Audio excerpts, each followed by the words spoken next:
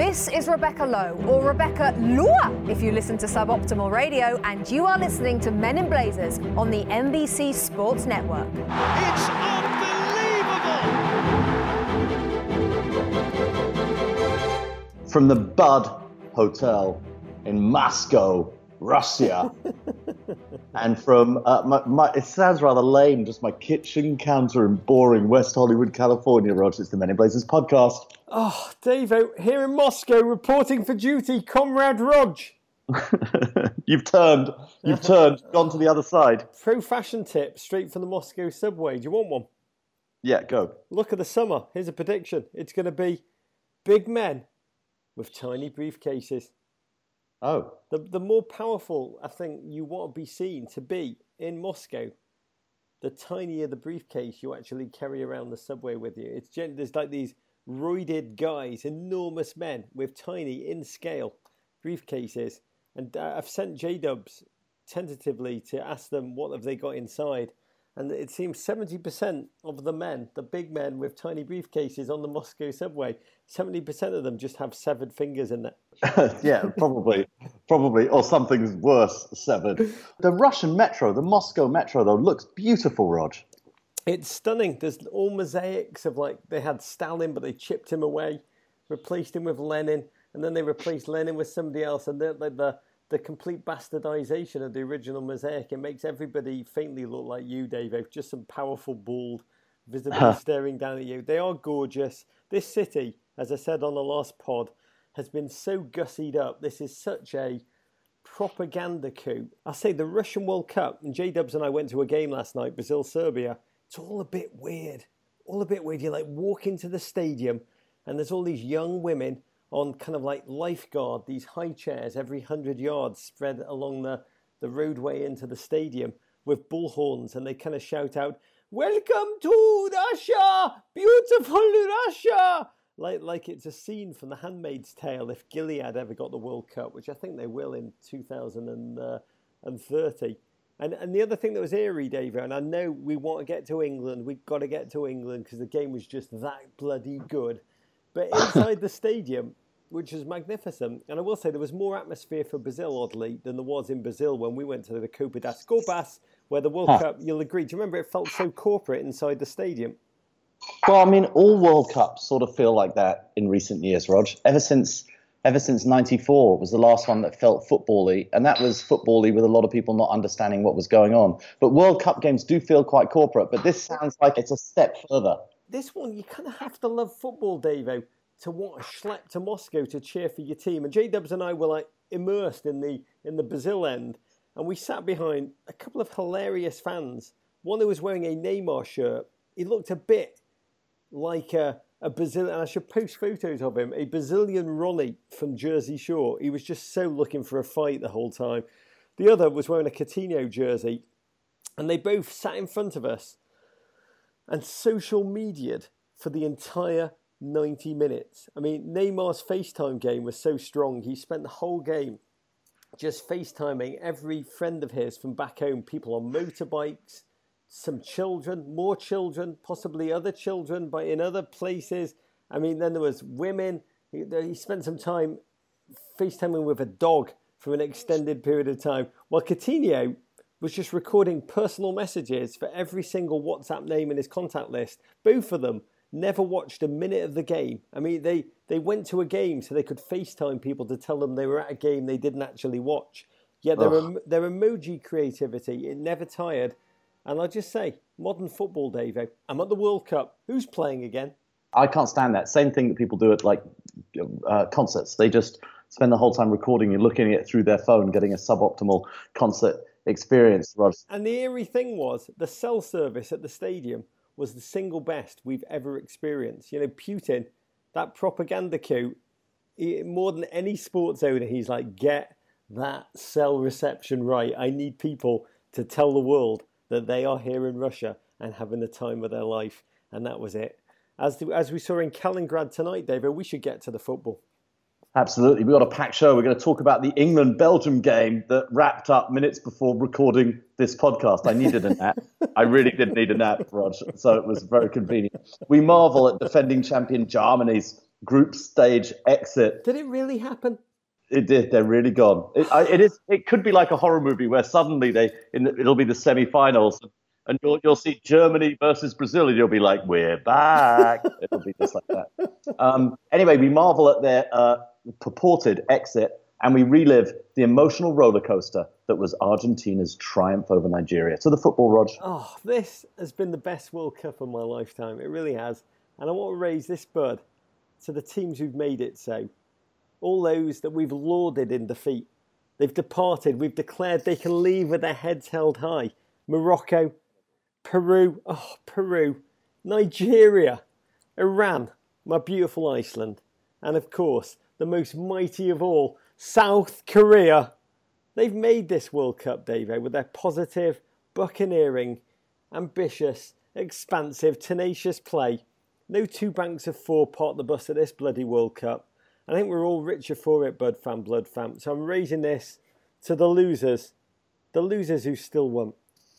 Talking of losers who still won, or losers who still advance, England 0, Belgium 1. Rog, La Belgica. They go through a goal from Adnan Januzaj that greatly amused the British tabloids. Man United flop, scores against England. Belgium go through as the leading team in Group G. Might have the tougher path. They play against Japan and then go up against the winner of Brazil-Mexico, assuming they win. England are going to face Colombia on Tuesday, Rog, and a slightly easier part of the draw if they get through that game. Yeah, but this game, Davo, bit of a disgrace for fans who, like both of us, have long awaited this game. We etched this one into our date books when the World Cup draw happened. I mean, I felt for England fans more than anything who've flown into Kaliningrad, which is not the easiest place in the world to kill time. It was just, all of it felt wrong. I said as it was happening to J-Dubs, it was just like the faked orgasm of World Cup games, with both teams afterwards just saying, that was for real, right? That was a real orgasm. You didn't fake yours, did you? I'm not even sure they tried to fake one. I'm not even sure they just tried to have them. It was just sort of like very casual foreplay for 90 plus minutes. I mean, look, you can't really blame Gareth Southgate and Roberto Martinez. They played almost entirely reserves. You know, a lot of these players, needed to get some minutes out in the field. It's still a lot of tournament to go if you're going to advance far. There is this pesky yellow card accumulation rule in this tournament that is, any two before the semi-finals and you miss the next game. It's just remember they changed it last time, yeah. Rog? And it's pesky. And it means that teams are going to be cautious in this kind of situation because they don't want to pick up yellow cards. They don't want to pick up injuries. And I think that both teams did go out there and try to win. I don't think anybody tried to lose. I think that the 22 players on the field and the subs who came in wanted to go and win the game. You think? Yes, I do. You've got Belgian manager, our friend, Roberto Martinez, minutes before the game, saying, we want to perform well, but the priority is not to win. That's the exact same philosophy he had at Everton. Yeah, but I think what he's saying there is that he wants a good performance more than a win. That helps him that if it's a good performance in defeat, he can still take something positive out of the game. Yeah, but he fielded a B team, and Gareth Southgate countered by, playing 4D chess. He fielded Gary Cahill and Phil Jones, who, to me, they're like a bizarro world David Robinson and Tim Duncan. They're like the towers of no power. And I just wonder what it was like for these elite footballers. I mean, we've spent time with elite footballers. They live to compete at the highest level. This must, pre-game, Davo, have synapsed some wires in some brains there. I don't think anybody was trying to lose this game. I really don't think that. And we have seen World Cup games which have been like appallingly match fixy. And I don't think this was that. I just think it was two teams without the amount of quality to really beat each other, except for one moment from Adnan Januzaj. There could have been more goals in the game at both ends.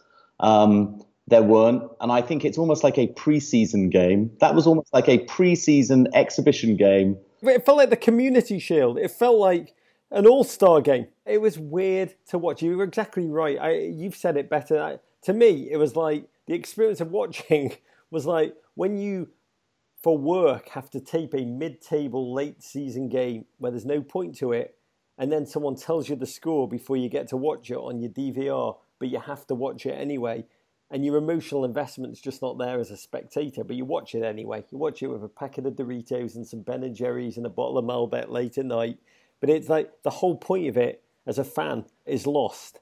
But you've said it felt pre-season, it felt ICC, it felt, like just a friendly game. And who gave a crap in this game? I was trying to work out. I was watching hard. I thought Fellaini tried so hard all game to get that red card that he's dreamt of getting in a World Cup game since he was a little child in Flanders. And also for me, Vardy tried, because, like rat impulse and feral animals, they don't have free will. But apart from that, who really tried, David? I think Jordan Pickford tried very hard. Cute little Jordan Pickford. No one in world football looks smaller when he's flying through midair than Jordan Pickford. There are like elite acrobats with what's that famous Kirov Russian circus, who are like those child acrobats stunted at somewhere sort of frozen in time at the age of 11, who have more length as they're diving than Jordan Pickford. How dare you? How dare you? He's the Muggsy Bogues of goalkeepers, David. Just because he's tiny, he can still dunk the basketball. I'm not going to have you. I'm not going to have that. It's not that he's tiny. It's that when he's diving, he looks quite big when he's standing in goal. But when he dives, he just immediately sort of transforms into somebody who's very tiny. Mummy who shrunk the goalkeeper. Yes. In his defence, David, in Jordan Pickford's defence, no one was meant to be playing, bro. That's what he shouted at Januzaj as he fired that shot. He's like, bro, whenever you're playing chill games, friendly games, pickup games, there's always one guy who can't stick to the game plan, the rules of the game. And it was Januzaj. And I've got to say, you can't begrudge him. I mean, that gentleman has had just a dizzying career of just aspirational highs as the one jewel in the David Moyes darkness. And then just a disintegration and a disappearance. I'm happy for Januzaj, and you could see that when he scored. His joy with Lukaku on the sideline. I got slightly more joy from watching your man, Bats, just pump that ball off the post in celebration, right into his own face. Made for Men in Blazers. He, in celebration, if you didn't see it, he boots the ball right, trying to hit it into the goal. He accidentally hits the goalpost and it rebounds off and hits him flush in the face. It was the most English moment of all time. We could do a whole season of Men in Blazers just replaying that one clip, David. We really, really could. By the way, earlier, when you said in Jordan Pickford's defence, I thought you were just going to say Gary Cahill and Phil Jones. The Towers of Power. For Bats, sometimes a game does get the highlight it deserves. And that was that one, because the game then kind of fell into a coma. I never thought I would say this, but my God, that game could have done with some Andy Carroll for that last 15 minutes. Here's the question. You're an optimist. You love England, so I'm going to hand it to you. What did we learn, and was it all worth it for Gareth Southgate? This is what we learned, is we better stay injury-free through the last 16 game if we win it, because we knew that Belgium had more depth going into this tournament than England. Belgium are a fantastic squad. We knew England had sort of, lacked depth. You saw the difference without Henderson and Lingard in midfield for England. Just lost all that pace. You lost those incisive passes. I thought when Harry Maguire came on, he looked different class. So great to see an England centre-back, advancing up the field with his ball at his feet, beating men.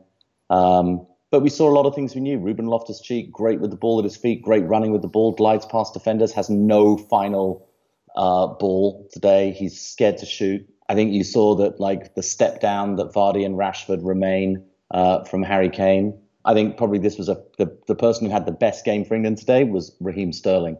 Suddenly, nobody's going to be making noise about Rashford filling in for Sterling. So this was a great moment for Sterling. And we missed hugely the set-piece delivery of Kieran Trippier. Yes. England had, 5, 6, 7 corners in this game? They probably would have put 7 past them if Kieran Trippier had been knocking them in.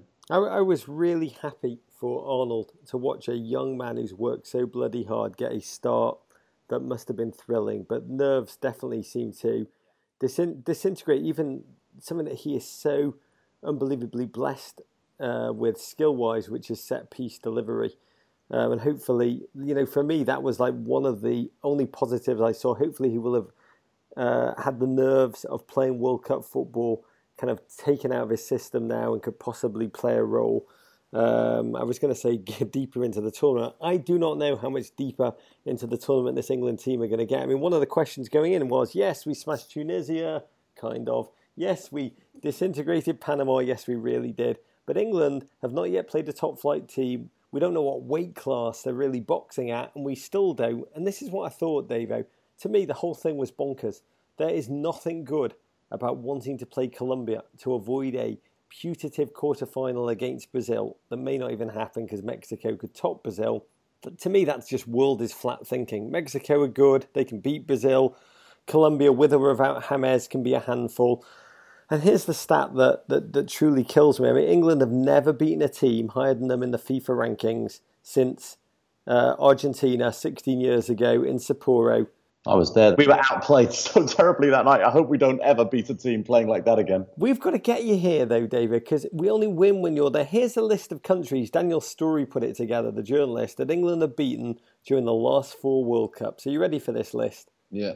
It's Tunisia, Panama, Slovenia, Paraguay, Trinidad and Tobago, and we both would know they're a very good team, Trinidad and Tobago, and then also Ecuador. It's really, I mean, I love all of those countries, not impressive. Yeah, but this is, you're talking of the history. I know people love to roll out the stats. This is, 5 England players who were there in 2014, really, I think only one of them is actually playing, expected to start in the next game. So England are a very, very, very different team than they were before.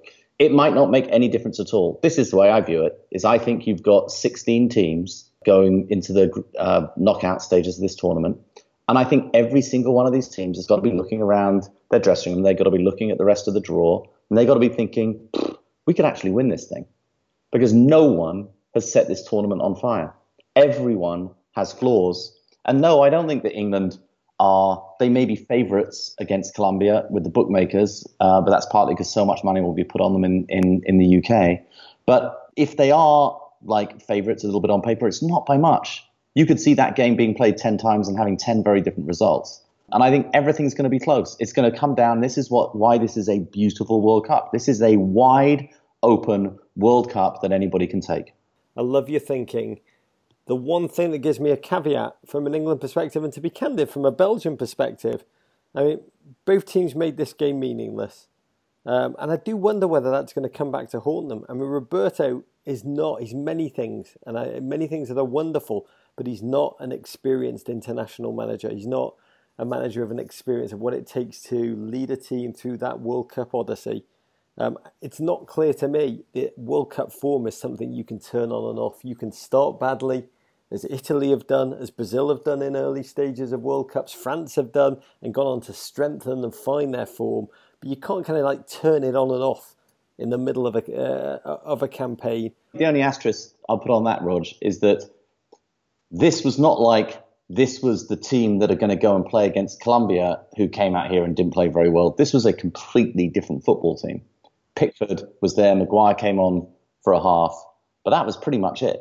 Like nobody else other than Rashford and Loftus-Cheek who might come on as subs. Who knows? It could backfire. Betting against England at this stage, like you're likely to win. Like that is the easy bet because they lose in the last 16.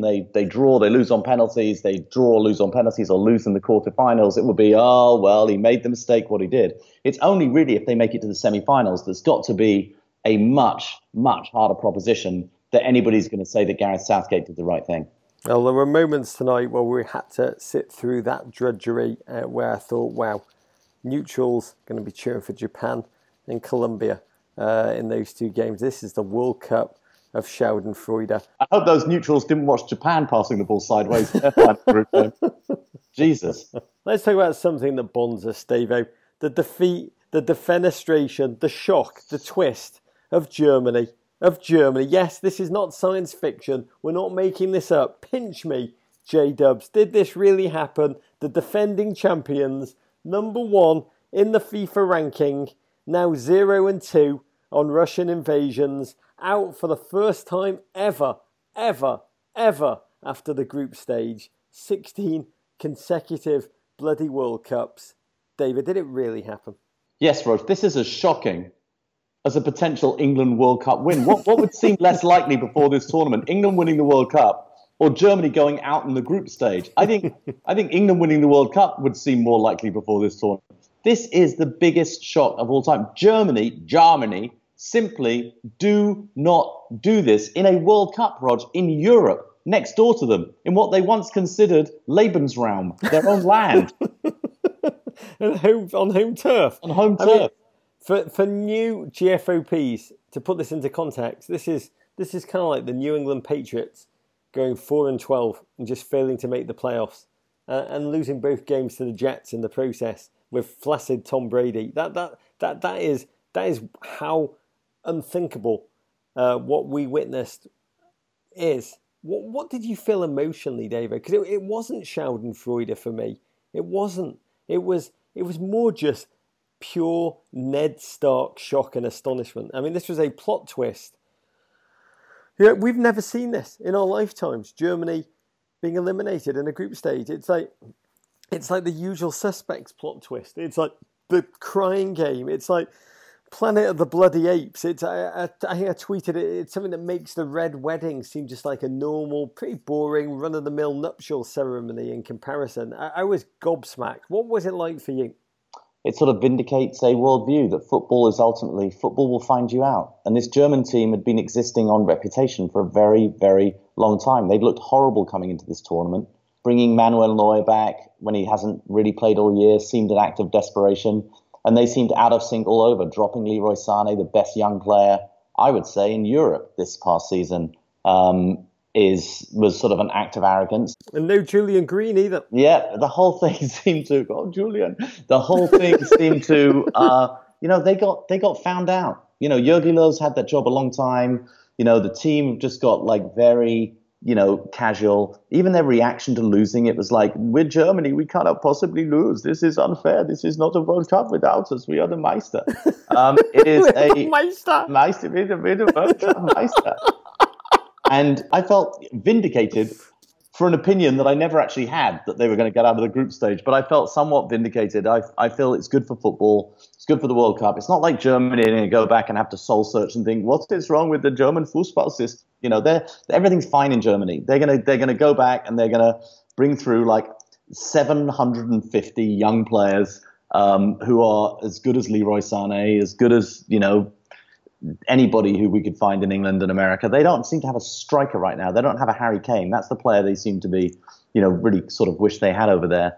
Yeah, I mean, 28 shots, David. 28 shots, but they couldn't beat Cho Hyun-woo. I mean, they did. They look naive. They look lost, desperately trying to cross the ball for headers, like David Moyes United.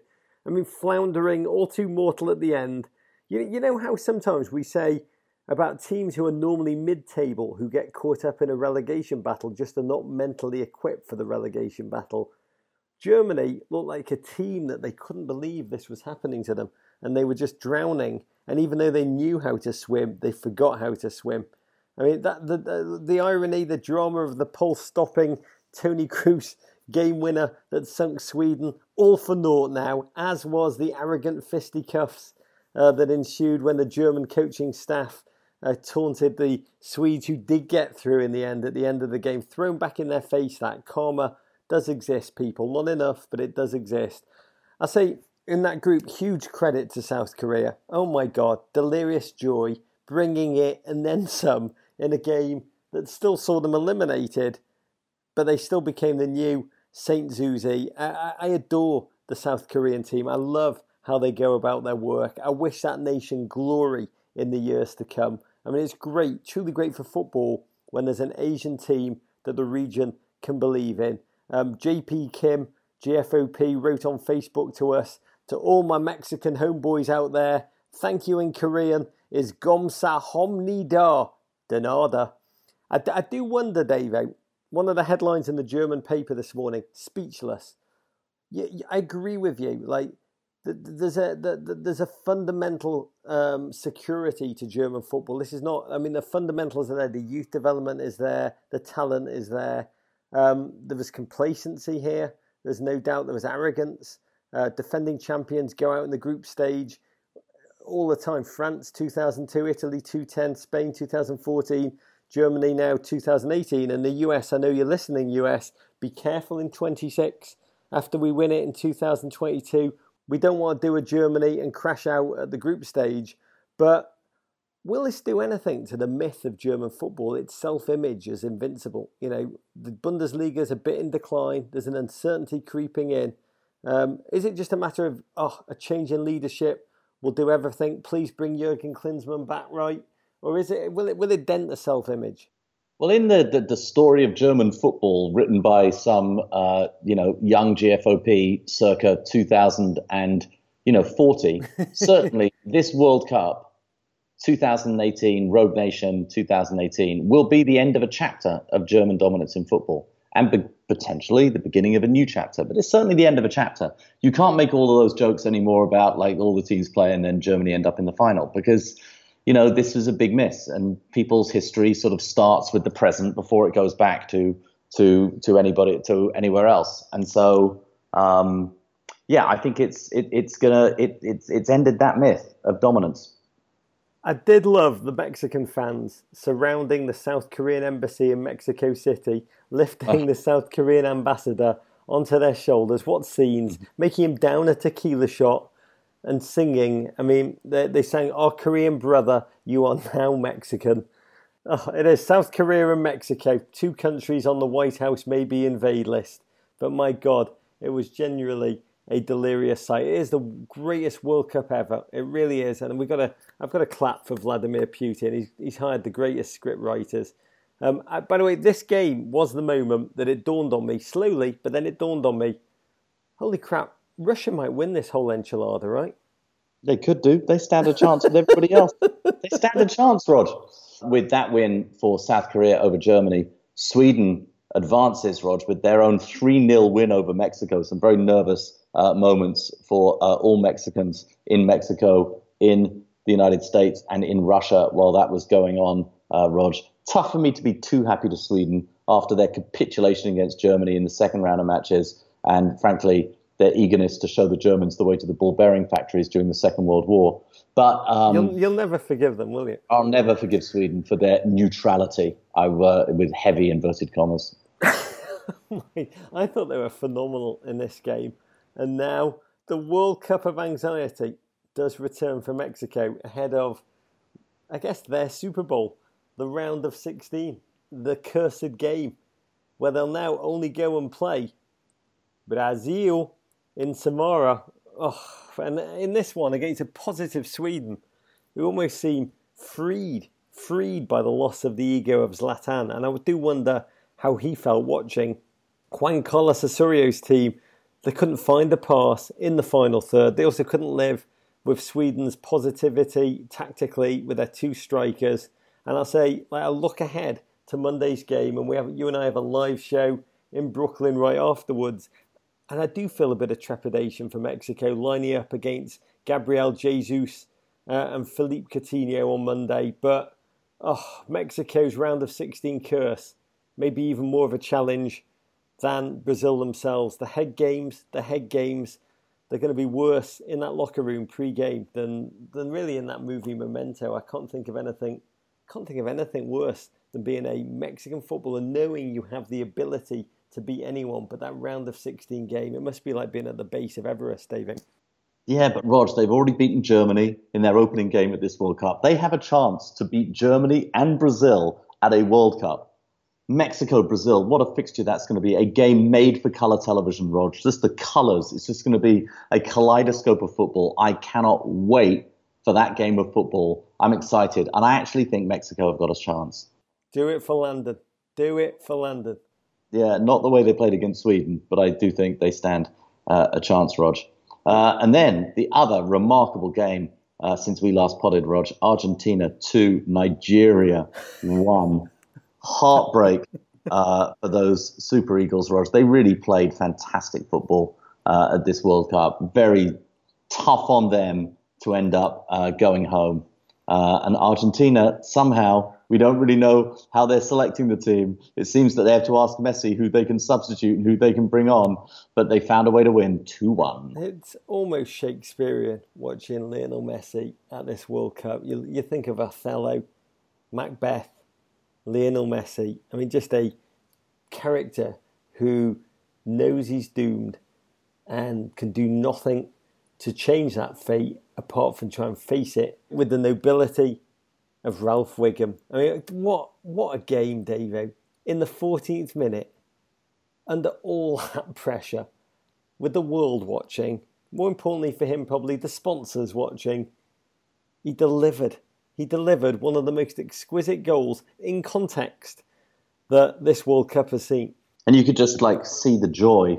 It was a psychic release, Davo. I mean, he had, under enormous pressure, pulled down a long ball with the deftest chest control, knocking it calmly, simply, efficiently in front of him at the highest of speeds, and then blasting the ball home with his weaker foot. It was a stunning moment. I interviewed a hero of mine, the Uruguayan poet Eduardo Galeano, once before his death. And he told me at the time, he said, Diego Maradona, he played as if the ball was glued to his shoe. But Lionel Messi, he played as if that ball was stuck inside his sock. And when you watch that goal, those 3 touches, thigh, foot, finish, you really understand what Galliano meant. It was a work of art. It was. Here's the thing about Messi that I adore. He makes at his best the complex look simple. And then you watch Neymar, as J-Dubs and I did at Spartak Stadium, and he struggles to make the simple so utterly complex. And you appreciate Messi all the more, and you never take it for granted that we're alive as fans while he's playing. But what you said earlier, you've got to credit Nigeria, because they fought their way back into this game with the effervescence that I've only really seen when I've shaken up a can of Fresca and then pulled a tab. And it felt, again, just like doom. It felt doom. When it was 1-1, did you feel that Argentina were going to do it? Yeah, I always felt that they had a goal in them, but they were struggling. They were struggling mightily. Mascherano, frankly, could have been called for that handball. Yeah. It was not as automatic as some of the commentators that I heard sort of made out. You've seen that given, even by very, very experienced referees.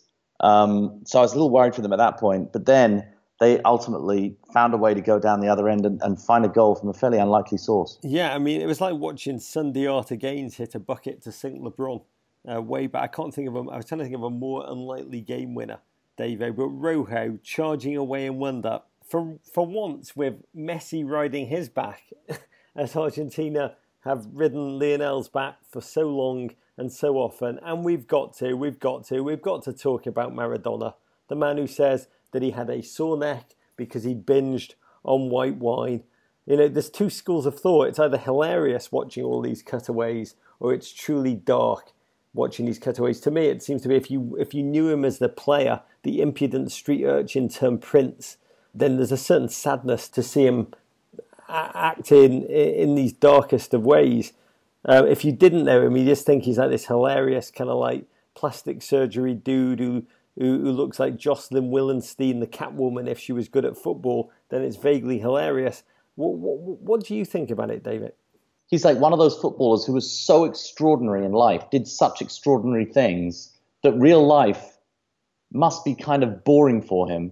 And the only thing he can possibly do is enhance that life with, perhaps some substances, perhaps some crazy behavior, perhaps some Herbalife. Yeah, perhaps sort of everything else. But I still think he's a wonderful, colourful character in the world's game. I love the fact that Maradona is as he is, rather than just another guy sitting there in a blazer, no offence, Rog, wearing to either of us, and sort of just being another stiff in a suit with the Argentinian Football Association. Just watching him, it reminds me of Jack Nicholson as Frank Costello in The Departed, in those kind of like heavily coked up scenes, but Argentinian with an Hublot watch on both wrists. It's like if Lenny Dykstra and Joe Namath had an Argentinian baby. He's either an early investor in Giphy and he wants to give the world tons of memes, or he's just like, I don't care, I'm going to watch Argentina because I love them, and I'm just going to blow rails. The one thing that's fascinating, I mean, you watch Messi, you've still got Higuain, Di Maria, Mascherano, that big old baby-looking Mascherano. All three so useless, they're like anchors dragging down the team. And when I watch Maradona, I remember 1986, where he was playing on a similarly terrible Argentinian team, and he dragged them single-handedly, often using his hands, into the final. But in that final, he ran mostly as a decoy to create space for his teammates, knowing everyone would move with him. And what I don't understand about Lionel Messi, he should try and do some of that. He's trying so hard to take it all on himself, take that ball, take them on. There's that incredible photograph that made all the world back pages of him surrounded by four Nigerians in the closest of quarters. It was like watching Big Sam at the pie buffet table when there's free pies. No one was getting that pie off Big Sam. No one was getting that ball off Lionel Messi. But there needs to be teammates that can take advantage of the space that Messi can create with some decoy runs. I have to believe that they can do France, David, because I cannot cope with another tournament and more Messi tears. Oh, Rog, time to look ahead and select our Meister of the day. No World Cup football tomorrow, Rog, so you're going MLS. I am. I'm also going home, mate. J-Dubs and I are bidding farewell. We went to a Moldovan restaurant today that was in the back of the Moldovan embassy. Any GFOPs who are coming to Moscow for more World Cup action, find the Moldovan embassy, find this restaurant. It's got a great name. It's called Moldova, and it is amazing. I mean, I've only known Moldova as the centre of the heroin import into Europe, but I've got to say, the sausages that I had and the sweet grapes, Moldova restaurant. My Meister of the day. Let me have my shot of Jägermeister, which I'm getting. I'm necking it back. Jägermeister tastes even better now Germany are knocked out of the World Cup than it did before. I didn't think that was possible. Yeah, I'm sure. My Meister of the day is a man, you might not have heard of him, but he's a young up-and-comer in MLS, and his name is Wayne Rooney. Oh, Rog. He's arrived today in DC. Complete surprise. Wasn't rumoured, wasn't talked about for the last 7 months. He's arrived. Part of me is sad, that his season back at his childhood club, Everton, was a reminder that romance in football, that happiness in football is a hard thing to kind of dreams in football hard to make real, because that dream did become a bit of a nightmare. I mean, bizarrely, he was still a standout player of Everton's awful season. We'll always have that West Ham goal. We'll always have the Derby penalty. But now he's come to DC United to be the face of their new stadium, opening July 14th, Audi Field. He's got a guaranteed contract through the 2020 season. Sources say $5 million on that contract. How is he going to do? You think of David Beckham pinging passes without ever really having to leave the centre circle. Those days in MLS over. There's these 19, 20-year-olds from South Central America, Miguel Almiron, Ezekiel Barco, Diego Rossi, Jesus Medina. Wayne Rooney is not any of those players, but he's arrived on a club that have had a terrible start to the season. They're a bad team right now. Wayne will love that. He's used to bad teams from his final season at Everton, and frankly, his time at United at the end under LVG and Moyes. The thought of him hanging out with Ovi and Mallory Pugh, it just makes my heart sore. Beers with Ovi and Wayne Rooney, I want in on that. I will say, DC need to learn the lesson about Steven Gerrard, who never really understood LA. The 405 to the 91, I don't know where I am. If they can settle Wayne off the field, he will settle himself on it. He'll also thrive in the anonymity that MLS provides players off the field. I think it will delight and bring a true joy to him. So I'm going to raise my Jägermeister to Wayne, to DC United, returning to the glory days of Echeverry and Moreno. Okay, my Meister of the day from a team that hasn't peaked yet, Rog, and they're playing Argentina and Lionel Messi Saturday at 10 a.m. I'm actually cheering for France in this tournament, Rog. It's very weird. I'm just very, very pro-French all of a sudden. I love a bit of hotline bling, Rog. I like the decision twos. Antoine Griezmann in this one. I cannot wait to watch this game. I want to see some goal celebrations from the little Frenchman. I do believe, FIFA, if you're listening, stop this with the yellow card kind of tiebreaker crap. It's a disgrace. Just have goal celebrations be the ultimate decider in a tie-break situation. Dance off. Dance your pants off, football. Its beauty will never stale. Dave, a quick one. July 2nd, when I will next see you, we're returning home to America, to the joyous America, where I will activate as a sleeper cell. And on July 2nd, Brooklyn, the Music Hall of Williamsburg, one of my favourite venues in the city, Men in Blazers is going to play with Bradley Wright Phillips. Oh, BWP. Paul Carr, who's going to come and blow our mind like days of old, Dave. Oh, wow. And one of my family members may join us on stage. I cannot tell you which family member. There's about 3 or 4 seats left. They're available on meninblazers.com.